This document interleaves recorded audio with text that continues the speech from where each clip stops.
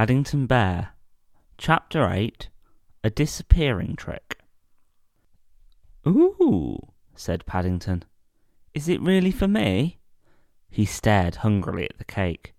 It really was a wonderful cake, one of Mrs. Bird's best. It was covered with sugar icing and had a cream and marmalade filling. On the top there was one candle and the words, "To Paddington, with best wishes for a happy birthday, from everyone." It had been Mrs. Bird's idea to have a birthday party. Paddington had been with them for 2 months. No one, not even Paddington, knew quite how old he was, so they decided to start again and call him 1. Paddington thought this was a good idea, especially when he was told that bears had 2 birthdays every year, one in the summer and one in the winter.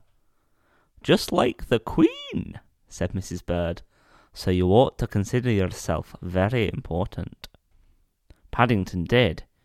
In fact, he went round to Mr. Gruber straight away and told him the good news. Mr. Gruber looked impressed, and he was pleased when Paddington invited him to the party. "It's not often anyone invites me out, Mr. Brown," he said. "I don't know when I went out last, and I shall look forward to it very much indeed." He didn't say any more at this time, but the next morning a van drew up outside the Browns' house and delivered a mysterious-looking parcel from all the shopkeepers in the Portobello Market. "Aren't you a lucky bear?" exclaimed Mrs. Brown when they opened the parcel and saw what was inside. It was a nice new shopping basket on wheels, with a bell on the side that Paddington could ring to let people know he was coming. Paddington scratched his head. "It's a job to know what to do first," he said, as he carefully placed the basket with the other presents. "I shall have a lot of thank you letters to write." "Perhaps you'd better leave them until tomorrow," said Mrs. Brown hastily. Whenever Paddington wrote any letters, he generally managed to get more ink on himself than on the paper, and he was looking so unusually smart, having had a bath the night before, that it seemed a pity to spoil it. Paddington looked disappointed. He liked writing letters. "Perhaps I can help Mrs. Bird in the kitchen," he said hopefully. "I'm glad to say," said Mrs. Bird as she emerged from the kitchen, "that I've just finished. But you can lick the spoon if you like." She had bitter memories of her other occasions when Paddington had helped in the kitchen. "But not too much," she warned, "or you won't have room for this." It was then that Paddington saw his cake for the first time. His eyes, usually large and round, became so much larger and rounder that even Mrs. Bird blushed with pride. "Special occasions demand special things," she said, and hurried off in the direction of the dining room. Paddington spent the rest of the day being hurried from one part of the house to another, as preparations were made for his party. Mrs. Brown was busy tidying up. Mrs. Bird was busy in the kitchen. Jonathan and Judy were busy with the decorations.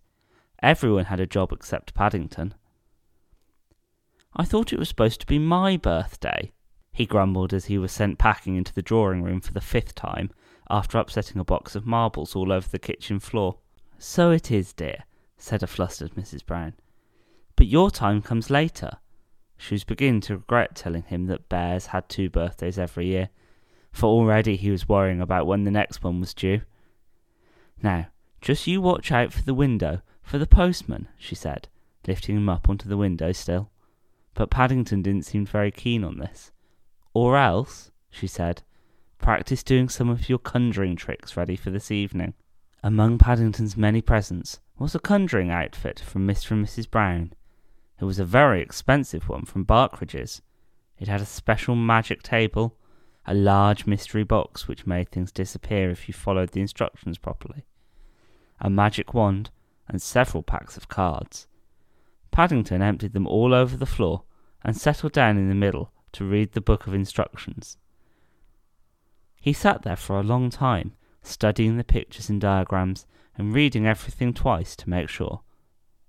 Every now and then he absent-mindedly dipped his paw into his marmalade pot, and then, remembering it was his birthday, and that there was a big tea to come, he reached up and stood the jar on the magic table before returning to his studies. The first chapter was called Spells.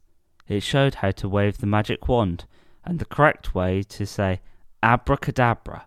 Paddington stood up, clutching the book in one paw, and waved his wand several times through the air. He also tried saying abracadabra. He looked round. Nothing seemed to have changed, and he was just about to try again when his eyes nearly popped out of his head. The jar of marmalade which he'd placed on the magic table only a few minutes before had disappeared. He searched hurriedly through the book. There was nothing about making the marmalade disappear. Worse still, there was nothing about making it come back again either.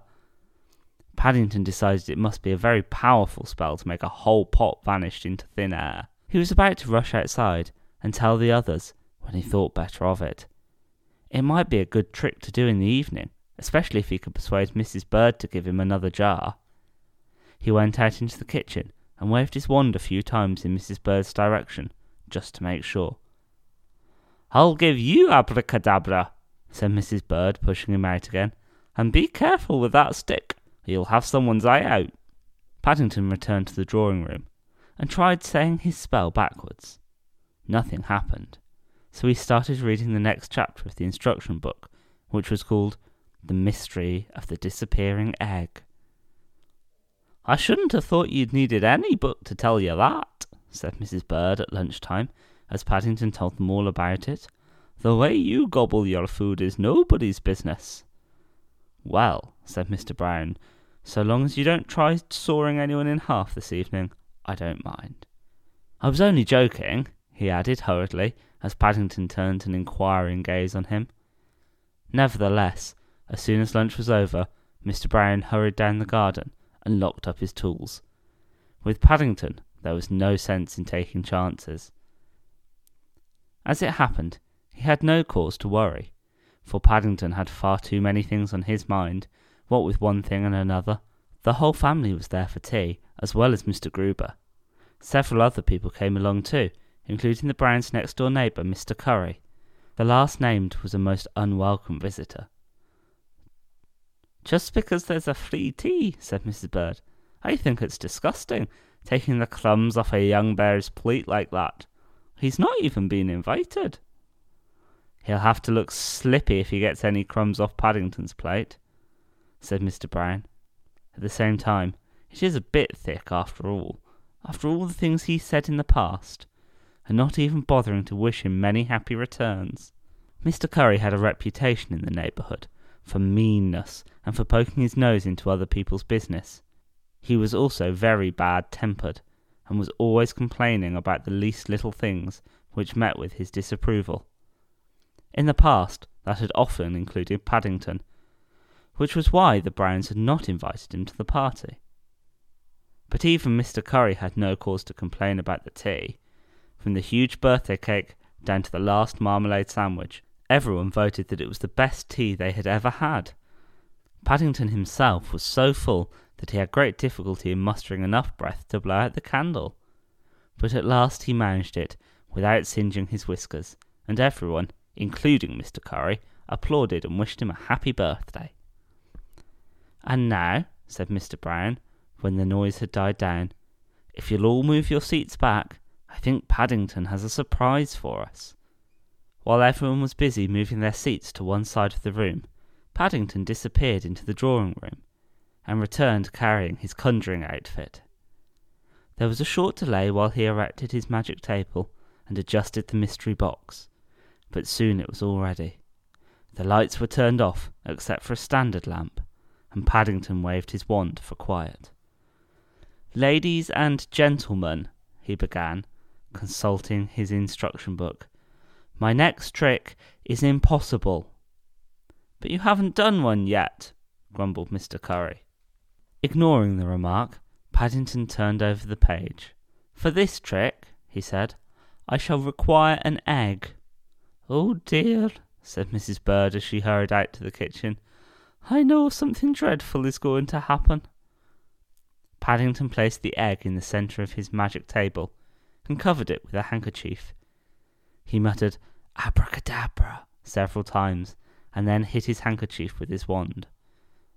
Mr. and Mrs. Brown looked at each other. They were both thinking of their carpet. "Hey presto!" said Paddington, and pulled the handkerchief away. To everyone's surprise, the egg had completely disappeared. "Of course," said Mr. Curry knowledgeably, above the applause. "It's all done by sleight of paw. But very good, though, for a bear, very good indeed. Now, make it come back again." Feeling very pleased with himself, Paddington took his bow and then felt into the secret compartment behind the table. To his surprise, he found something much larger than an egg. In fact, it was a jar of marmalade. It was the one that had disappeared that very morning. He displayed it in his left paw. The applause for this trick was even louder. "Excellent," said Mr. Curry, slapping his knee, "making people think he was going to find an egg, and it was a jar of marmalade all the time. Very good indeed." Paddington turned over the page. "And now," he announced, flushed with success, "the disappearing trick." He took a bowl of Mrs. Brown's best flowers and placed them on the dining table alongside his mystery box. He wasn't very happy about this trick, as he hadn't had time to practice it, and he wasn't at all sure how the mystery box worked, or even where you put the flowers to make them disappear. He opened the door in the back of the box, and then poked his head round the side. "I shan't be a minute," he said, and then disappeared from view again.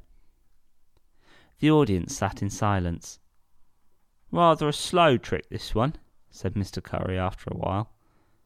"I hope he's all right," said Mrs. Brown. "He seems very quiet." "Well, he can't have gone far," said Mr. Curry. "Let's try knocking." He got up, knocked loudly on the box, and then put his ear to it. "I can hear someone calling," he said. "It sounds like Paddington. I'll try again." He shook the box, and there was an answering thump from inside. "I think he's shut himself in," said Mr. Gruber. He too knocked on the box and called out, "Are you all right, Mr. Brown?" "No," said a small, muffled voice. "It's dark and I can't read my instruction book."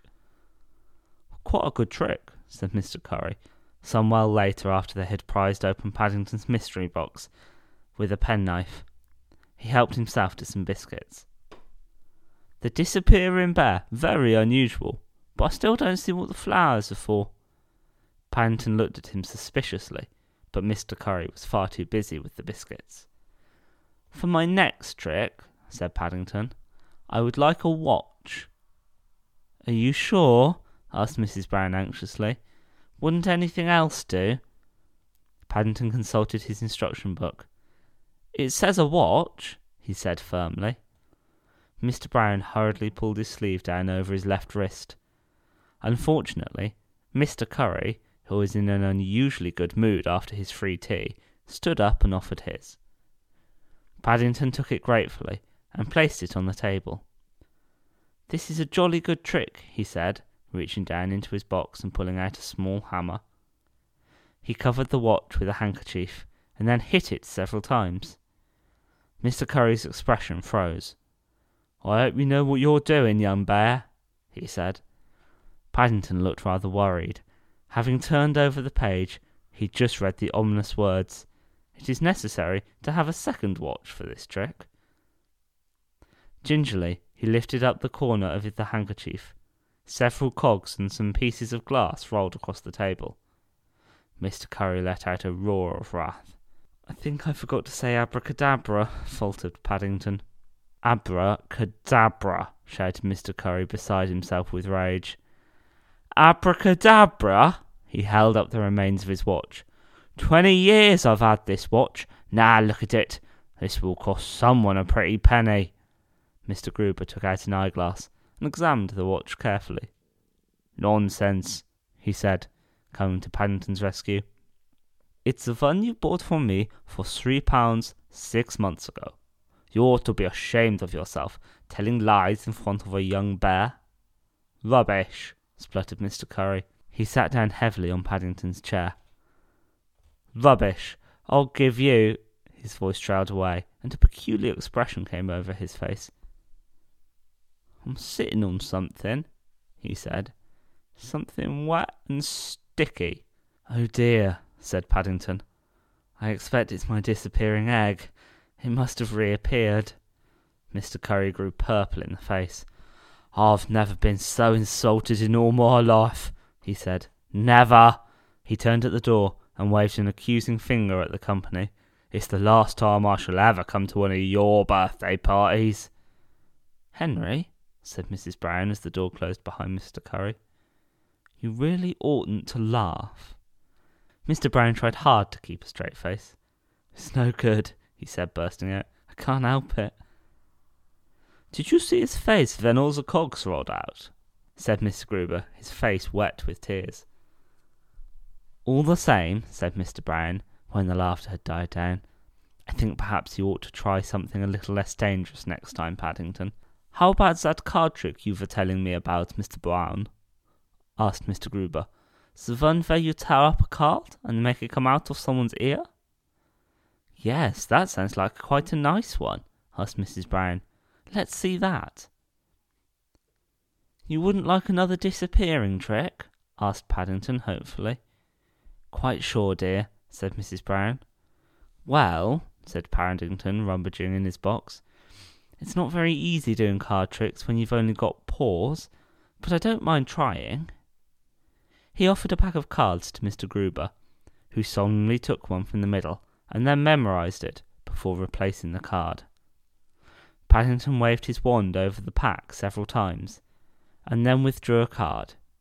He held up the 7 of spades. Was that it? He said to Mr. Gruber. Mr. Gruber polished his glasses and stared. You know, he said, I do believe it was. I bet all the cards are the same, whispered Mr. Brown to his wife. Shh, said Mrs. Brown. I thought he did very well. This is the difficult bit, said Paddington, tearing it up. I'm not very sure about this part. He put the pieces under his handkerchief and tapped them several times with the wand. Oh, said Mr. Gruber, rubbing the side of his head. I felt something go pop in my ear just then. Something cold and hard. He felt in his ear. Why, I do believe, he held up a shining round object to the audience. It's a sovereign. My birthday present for Paddington. Now I wonder how it got there. Oh, said Paddington, as he proudly examined it. I didn't expect that. Thank you very much, Mr. Gruber. Well, said Mr. Gruber, it's only a small present, I'm afraid, Mr. Brown, but I've enjoyed the little chats we've had in the mornings. I look forward to them very much, and, he cleared his throat and looked round. I'm sure we all hope you have many more birthdays. When the chorus of agreement had died down, Mr. Brown rose and looked at the clock. And now, he said, it's long past all our bedtimes. Most of all yours, Paddington, so I suggest we all do a disappearing trick now. I wish, said Paddington as he stood at the door, waving everybody goodbye, I wish my Aunt Lucy could see me now. She'd feel very pleased. You'll have to write and tell her all about it, Paddington, said Mrs. Brown, as she took his paw. But in the morning, she added hastily, you've got clean sheets, remember? Yes, said Paddington, in the morning. I expect if I did it now I'd get ink all over the sheets or something. Things are always happening to me. You know, Henry, said Mrs. Brown as they watched Paddington go up the stairs to bed, looking rather sticky and more than a little sleepy. It's nice having a bear about the house.